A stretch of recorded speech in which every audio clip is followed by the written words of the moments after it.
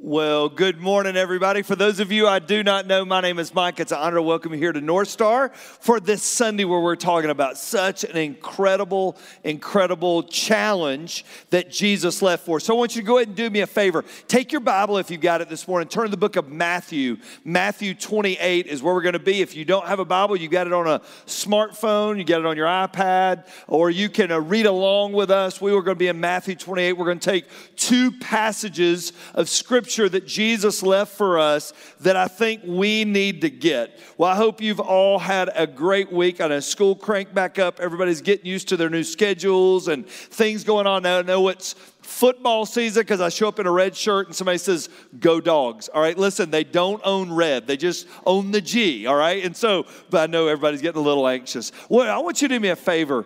I want you to go back with me a little bit. So we have this thing called the Bible that you hold in your hands or you're going to read with us online. We know that 2,000 years ago, Jesus came, he put skin on, and he came to earth, and he became a man over the course of 30 years. At the age of 30, they gathered on a mountainside, and Jesus gives us what's called the Sermon on the Mount, the first ever recorded words where Jesus began to teach. In fact, we looked last week at the tail end of that conversation as he talked about the foundation we build our lives on. 3 years later, we know that on a Friday, Jesus was hung on a cross. He was what we call crucified. He died not for his sins. He died for our sins that Friday on the cross. That Friday night, he was laid into a tomb. Joseph of Arimathea, one of the religious leaders of the day, had donated his tomb, and they put Jesus in that tomb, and they took a big stone, and they rolled that stone in front of the tomb.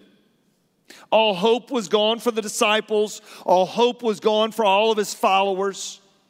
Those 11 that were his disciples sort of dispersed over the next few days, and things didn't look good. But we know that on Sunday morning, some ladies went early in the morning to put some oils on his body or some ointments on his body for this embalming that they would do. And so they went that Sunday morning to put these spices on his body. But when they got there, the stone had been rolled away. And we know that over the next 40 days, Jesus not only appeared to his disciples, but Jesus appeared to over 500 people, were eyewitnesses to a man who had died on a Friday and is now getting up and walking around, and we call that the resurrection. It's what we call it. And for those 40 days, he appeared to various people, but at the end of the 40 days, he was going to ascend back to heaven.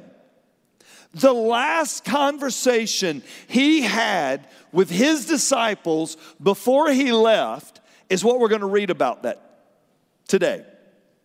It's the final words before he left of what not only they needed to know, but you and I needed to know about who he is and why he came and what the charge is he left for us. So because of the power of these words, and because I want us to think about them a little bit differently, would you stand with me today in honor of reading this word? We all love to see a good locker room speech before a team goes out to a game. It has nothing on what Jesus had to say this day. Nothing. Matthew 28, verses 19 and 20. I'm going to read along on the screen because there's a couple points I'm going to pause. I want you to listen to what Jesus told his followers that day. Therefore, go and make what? Disciples. It wasn't a charge for just them. It's a charge for us. I want you to go and make disciples. There are 11 of you. Judas is gone. There's 11 of them left. I want you to go. It's not about you knowing. It's about taking what you know and taking it to people who don't know. Therefore, go and make disciples. What does disciple mean? It means I want you to go and imitate me. follow me. Reproduce people who look like me of all nations. Why do we have somebody on our staff that does missions in India and Guatemala and Haiti, and we do things all over the world? Why do we do that? Because Jesus said it is incumbent on all of us to take what we know and to get it out. Go make disciples of all nations, baptizing them in the name of the Father and of the Son and of the Holy Spirit. And look what he says next. And teaching them to obey. What's this word? So once they know, teach them out of this book you're going to have. They didn't have the New Testament then, and the Old Testament was just some scrolls. I want you to take that, and I want you to spend the rest of your life helping them obey everything that I have left for you. I want you to take it, and I want you to eat it up. And surely I am with you always, even to the very end of the age. It's funny, Luke tells us about the coming of the Messiah. He called it Emmanuel, God with us, which means God with skin on. He came and pitched a tent here, John tells us. Well, Jesus makes the same promise to his disciples, and he said, listen, I'm not leaving you. I'm going away, but I'm going to leave the Holy Spirit for you. There'll never be a day you're ever going to live in your life I'm not here with you. I'm going to be with you even till the very end of the age.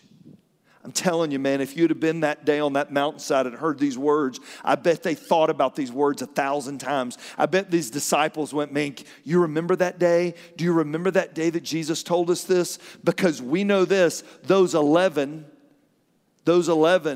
all gave up their lives for the story. Those 11 all said, I'm willing to die for this resurrected Messiah. And the power that was packed in those words that they heard. Have you ever heard something that just quickens your heart and gets you amped up and raced up a little bit? That's what happened that day, and I pray it's what happens this day. Would you pray with me right where you're at? Would you just take a second and ask God to speak to you? Would you? Just say, God, would you speak to me today about what I need to do to be that disciple? Would you pray that?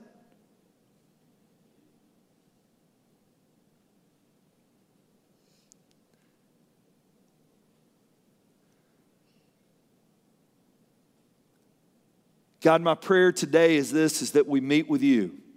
And God, when we meet with you, we make the decision of what we need to do next, because there's always somewhere we're going next.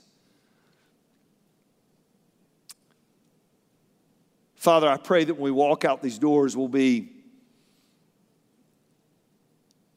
a little quicker in our step than when we walked in. And God, we will find and discover what it is you have for us. And God, that is my prayer, and I pray this now. In Jesus' name, amen. Before you're seated, turn around and introduce yourself to somebody around you. Welcome them this morning, and we will get going.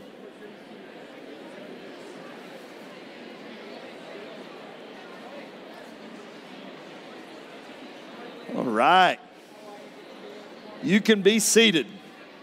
It is so good to look out and see you guys in Compass, True North, out on the patio, and all of you watching online. I just left the room where our high school students are, right out here in the theater. So if you're a high school student in the crowd today, man, next Sunday, join them in the theater. It's packed in there, and it was so exciting. It's such a great day here at North Star. It's a fun time of year. Today as we were reading this passage, I was thinking back to the beginning of the journey for us. How many of you guys are parents in the room? Raise your hand if you're a parent. Okay, great. A lot of you.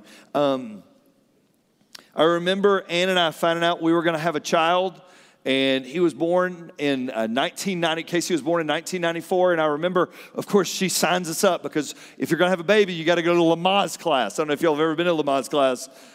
All right, we'll talk. All right, and so anyway, so we did this, and I was not a favorite of the Lamaze teacher. Evidently, she did not like people who had things to offer in the time that they were in there. She didn't like other people talking, which I have a tendency to chat a little too much, evidently. And so I got a lot of, you know how somebody's speaking and you're whispering to somebody and then you don't notice they've stopped speaking? That's bad when you're in your 20s, all right? And so I'm sitting there whispering to Ann, and we're laughing about something, and she would wait until I stopped talking, and then I'm like, Are you going to call my mother? All right. And so it was that kind of feeling. And so we're in Lama's class. And I remember it was my favorite story from that time. I've told it one other time here. But it was, Casey was born in April. So it was late March, early April 1994. At that time, if you're from Cobb County, Kennestone was basically one building.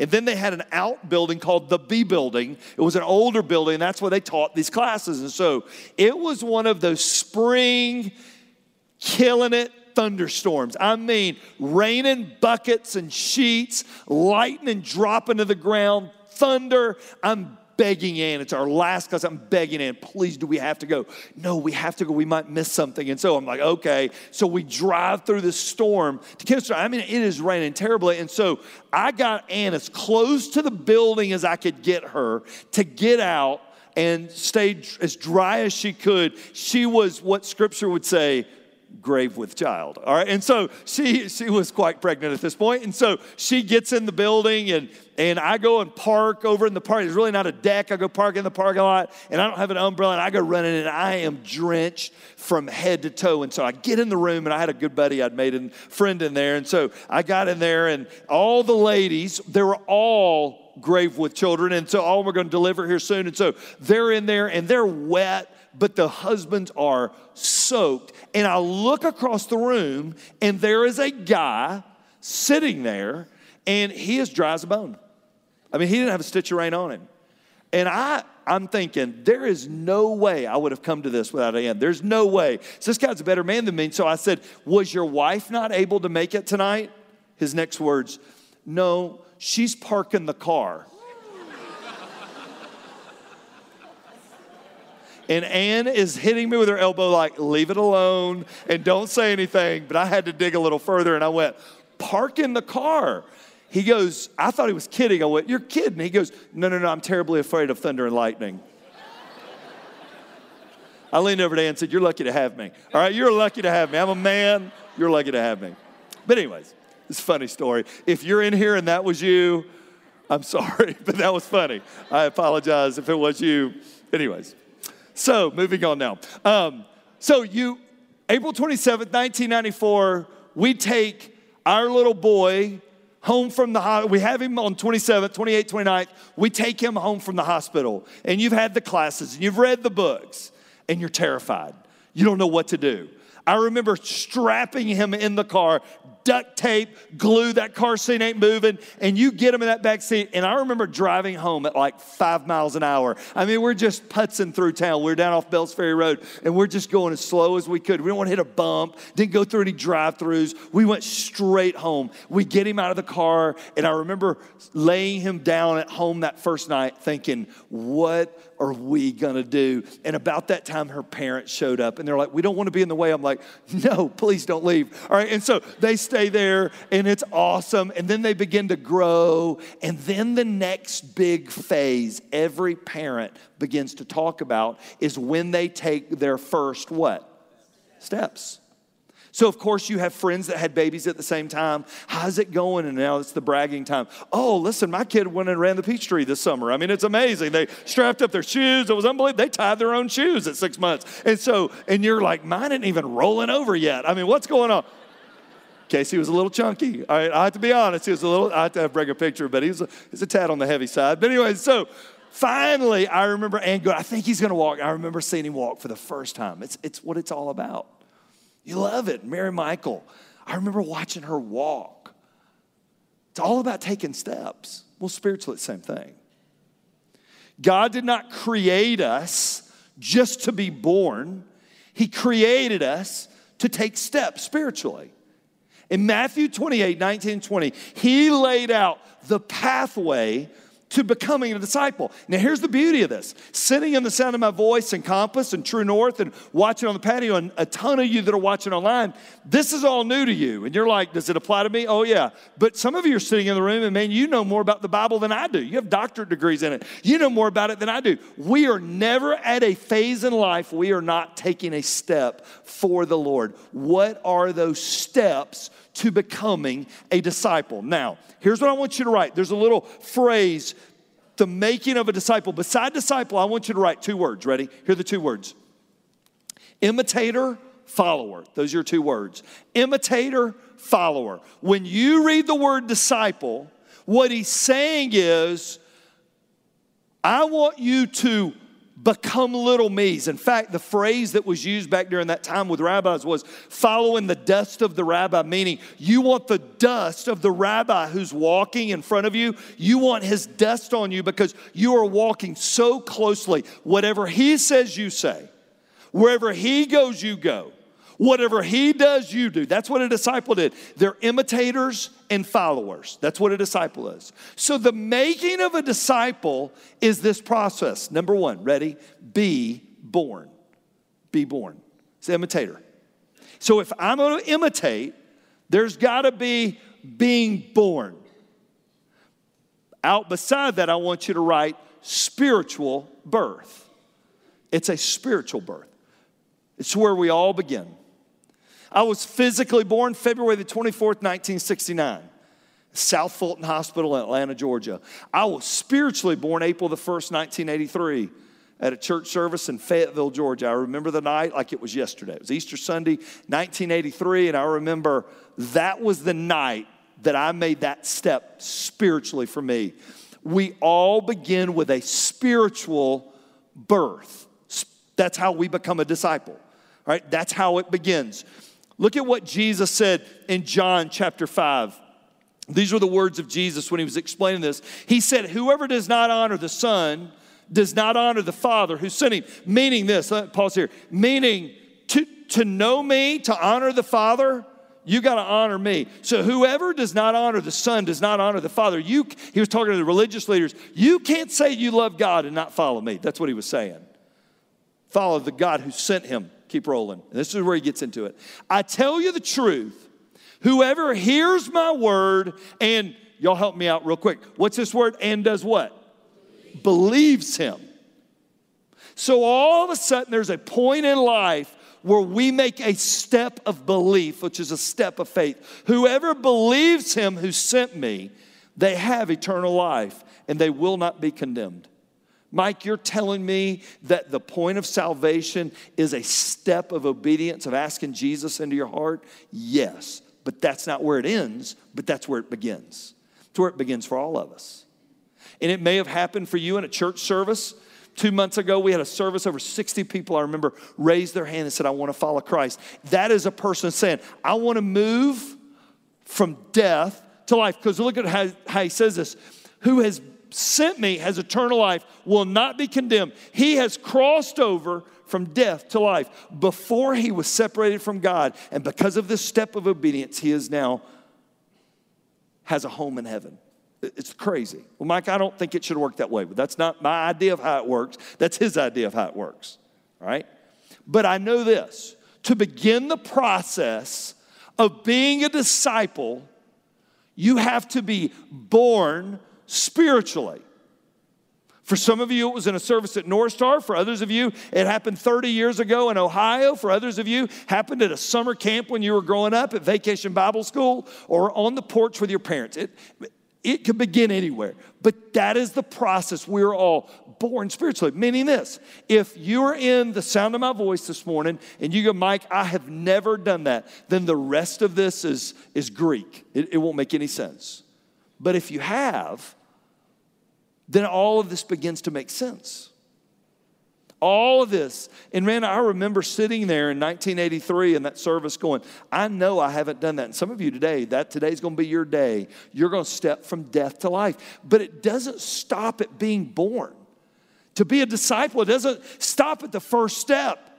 Number 2, be baptized. Be baptized. Right out beside that, I want you to write first step. The first step of obedience after salvation is baptism. Meaning this, right? Why am I baptized? I am baptized to show what Jesus did for me. I am baptized. I want you to write down 2 little phrases. Ready? Public declaration, public celebration. That's what baptism means. It's a public declaration. It's saying to friends and to family, I know Jesus and I follow Jesus. I believe in every time we baptize, we say this.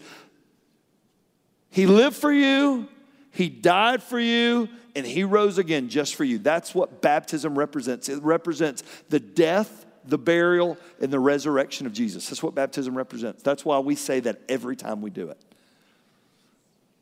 So for people at North Star, and people all across the world in churches, their first step of obedience is baptism. Now, time out. Can I be saved and not be baptized? Absolutely. There's no doubt about it. But why would you want to be? Why would you not want to wear the uniform of the one who lived and died for you?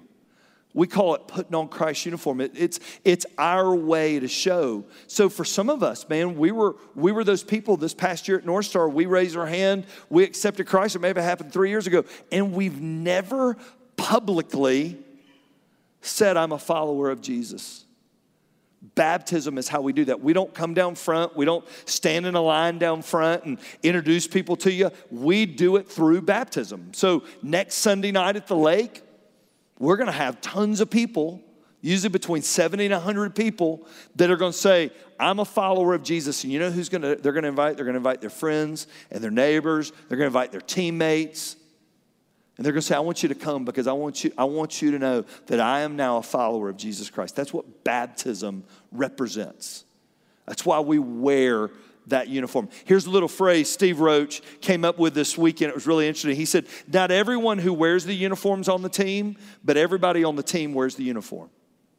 Some people wear the uniform, but they're not on the team. They've been baptized, but they've never given their heart to Christ. They just got wet. All right, and so it's nothing more than just getting wet because it's a representative. It's not the water. It's the representation of what it represents.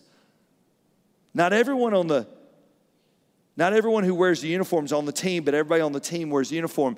A couple of weeks, we'll be down at the Falcons game, and all in the bleachers at the Mercedes-Benz Stadium are going to be thousands of Matt Ryan jerseys and Julio Jones jerseys.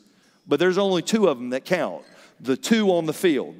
I pray that the guy in section 343 with the Matt Ryan's not quarterbacking for us, all right? And so they just got the jersey, but it doesn't mean they're on the team. But everybody on the team wears the uniform. So for some of us today, next week's our time to declare publicly a decision we've made privately. So I want everybody to look. You got this card on the way in. Everybody see this card? Maybe today's your day to go, I need to take that step of obedience and be baptized. So in a few minutes, I'm going to tell you what to do with this card. Every year, I'm telling you, every year from 70-year-olds to 7 years old. North Star is the only church I've ever been to where we baptize more adults than children. It's the craziest thing. Because it's never too late to start doing what's right. Baptism is not for me, it's for you. It's that step, I'm fine. It's for you. I remember a couple years ago, I got a call from a good buddy, and he said, my wife and I just led a young lady to Christ. This was in the early days of North Star. We just led a young lady to Christ, and she wants to get baptized. But rather than just come into a really big one, she wants to do a private one, but invite 30 of her closest friends that don't know Jesus. Would that be okay? Yeah, that would be fine. All right. And so I remember meeting at a guy's house at night that had a pool, and I remember watching this young lady be baptized, and we told her story. I'm telling you, it was one of the greatest events I've ever been to. There's 30 people there. But it was a public declaration of a decision she had made inwardly. Some of you were sprinkled or confirmed when you were kids, and you got saved in your 20s, who Jesus was, made sense. A lot of people, that's for you, that you go, man, I want to get baptized after, Scripture teaches, after salvation. We are born and we're baptized. Well, that's it then. I think I got it licked. Now, it doesn't end there. Look at step 3 to coming to be a disciple. We become like Jesus. We become like Jesus. 2 words I want you to write out beside that. Ready? Listen and obey. Listen and obey. Teaching them, Jesus said, to obey everything I've commanded you. I want everybody to look at me, and I don't want you to miss this. And I want this to be incredibly clear. I want to be a mature, devoted Christ follower. That's what I want to be. Do you know what I found over these 34 years that I've been following Christ? It's not the complex things that make you mature. It's being obedient in the simple things that make you mature. I get up and I read my Bible every morning. Do I do that so God will love me more? No, I do that so I'll love him more. Does that make sense to everybody? You don't read the Bible so God goes, boy, I like Mike better today. He sure has been a good boy. All right, God loves you as much today as he's ever going to love you. You get up and you do the simple things so I can learn to love him more. I give. We just did a generosity series. I give. Why do I give? Do I give so God will be happier? No, I give to remind myself it's not mine. It's those simple things that lead us to maturity, not complex things. I had a good buddy, and somebody came to him one day and said, your teaching's not deep enough. He said, when I master loving my neighbor as myself, I'll move on to something deeper. God's desire for us in our lives. We are born, we are baptized, everybody look at me, and then we take another step. Maybe it's getting in a group. Maybe it's sharing our faith. Maybe it's giving. Maybe it's reading the Bible for the very first time. Whatever it is, we take that step. Then we take another step. Can I tell you something? If you live to be 115 years old, you'll still be figuring out who Jesus is and listening and obeying daily. Does that make sense to everybody? You never reach a point where you've made it. You never reach a point where you go, well, I got that thing whipped. I've got that figured out. I don't have it figured out. You're not going to have it figured out either. In fact, here's what you're going to learn. The more you learn about God, the more you don't know about God. The more you think you know, the less you know. And that's the journey.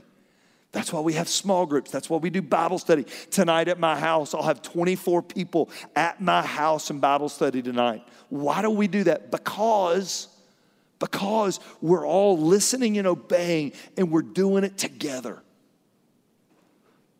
We're born. We are baptized. We become like Jesus, imitator, follower. And number 4, and then we bring others to Jesus. We bring others to Jesus. North Star, we would say, we help other people find their way home. He did not reach you for you to know and keep it to yourself. You came to know Christ so somebody that you know that doesn't know can have the opportunity. I remember those early days of North Star, and I remember we were so hungry because our passion was to have people who didn't go to church anywhere meet Jesus. But the older you get and the longer you're around, it's like, well, they'll come next Sunday, or maybe one day they'll visit. And you lose that urgency. I remember how many little dinners that people would put on in their neighborhoods. And they would invite Ike and I, our pastor at that time, Ike and I to dinner and tell about the church. And we watched people getting saved in little clubhouses in neighborhoods. I remember back during that time, people would make cookies because we didn't have anybody going to church yet. And so people would make cookies when somebody new moved in their neighborhood. And they would put little cards on there inviting them to be their guest at church. Which is awesome, unless your cookies are bad. Then send them to another church, all right? And so, but they would invite them to come to church with them. And people talked about it at school. Friends bought their ball player friends. People brought people sitting beside them in classes or in the office. And it was just this contagious, crazy deal. Why? Because people were urgent to bring others to Jesus. I want you to think about this. When Jesus had this conversation on the hill that day, there was less than 150 people who would be declared followers of Jesus. It wasn't a big movement. There were 11 that were intimately involved, his disciples, and they had some friends, the Marys, and some of the friends, the fringe around it, but there were 11. How in the heck did we get here? I want everybody to look at me. Because somebody loved you enough to tell you. You got somebody that you sit beside at work, neighbors beside, they don't know. And if you go, Mike, I don't know what to tell them. Invest them in and just invite them to come with you. I pray over this next year of 2017, 2018, that there's not a Sunday that I haven't invited somebody to church that doesn't go to church. And I pray the same for you. Well, Mike, what are we going to do? It's already packed. What will we do with them? How many of you would willingly give up your seat for somebody who doesn't know the Lord to sit there? Raise your hand. If you didn't raise your hand, that's not the right answer. All right, the answer is yeah, absolutely. We all would. Man, I'd stay here till 4 o'clock in the afternoon to preach. Because I believe we live in a world that needs Jesus more now than it's ever been needed. Would y'all agree with that? Have y'all watched the news lately? Things aren't getting better. Have y'all noticed that? Things are crazy. You know why this is a big deal? I think heaven's a real place. One thing I've learned is personally over the past few months, I've never been more intimately acquainted with heaven because 2 people that I love just arrived there. And I got a little of my heart there. But I also believe if heaven's a real place, I believe that being separated from God's real too. Why is it called hell? It's called hell because it's hell to be separated from God. There's an urgency, ladies and gentlemen. This isn't a game. We don't have forever. There's not unlimited time on the clock. It's urgent that we help bring people to Jesus, not so we can make God happy, but because to live without Jesus, man, that's the worst thing in the world. So he gives us 2 things. He gives me a purpose. Go therefore and make disciples. That's all of our purpose. Now that I know Jesus, that is my purpose every day when I get out of bed. But he gives me power. I am with you always. He didn't leave us alone. You know what I love about this? What I love about this? We've never arrived. We never arrive. We never arrive spiritually. Back in the day at North Star, we had a gentleman that I used to use all the time that Steve Roach and I were good friends with. His name was Preacher Jet. How many of y'all remember when we'd use Preacher Jet videos back in the day? A few of you guys around. Oh, these were so good. Preacher Jet was 99 years old. I remember going to his little apartment over in Palmetto and he'd have his Bible open. This is what he'd say to me. This guy had been preaching for years. He'd say, Mike, you ain't gonna believe this. He said, that word he gave me this morning is more fresh than the word he gave me 50 years ago. We were leaving here. We filmed a video one night for like 5 hours. We filmed this video. Preacher Jet was 98. I was driving him home at 9 o'clock at night. It was past my bedtime. And I'm driving him home to Palmetto. And I remember, and I said, Preacher Jet, why do you still do this? And this is what he said. He tapped on my old dash and he said, son, it burns in my bones for people to know who Jesus is. If he feels that way at 98, how in the world when I'm 30 do I think I have it figured out? You ain't got it figured out. You're just in the journey to getting there. Can I ask you a question today? Where are you? Have you been spiritually born? Maybe for some of you, you've never made that step spiritually to be born. Today's your day. Maybe today, this is for you. You've done it, but you've never declared it. Today's your day. Maybe today it's those simple acts of obedience, beginning to serve here at North Star. Going, you know what? Put me where you need me. I'm all in, man. I just want to help people find their way home. Wherever you are, what's the next step is the most important step for you. Would you pray with me? Maybe you're in here today and you say, Mike, I have never been born again. I've never been spiritually born, but I want to. Can I lead you in a prayer? It's a prayer I prayed when I was 14. It's not a magic prayer. It really is your heart, as Jesus said in John 5, saying, I believe. It goes like this. Dear Lord Jesus, would you pray that? Dear Lord Jesus, I need you. Would you pray that?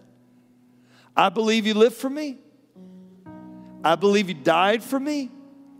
And I believe you rose again just for me. Come into my heart, Lord Jesus, and be my personal Lord and Savior. Jesus, live in me. Today, if you prayed that prayer, That little baptism card, you can write your name on there, and you can write on the top of it, saved, saved. And I can get you to turn it in here in a second. We'd love to tell you what's next. Man, for some of you, God's tapping you on the shoulder going, man, that's you. Man, you slipped your hand up in that service and nobody knows. Declare it publicly next week. That's your next step. Filling out that card. Maybe for some of you, it's beginning to serve, getting in a small group. Whatever it is, would you say, God, I want to take my next step towards you. And I want to be the person you created me to be. God, we love you. God, may we be people who are your disciples, imitators and followers of you. And that is my prayer, and I pray it in Jesus' name. Amen.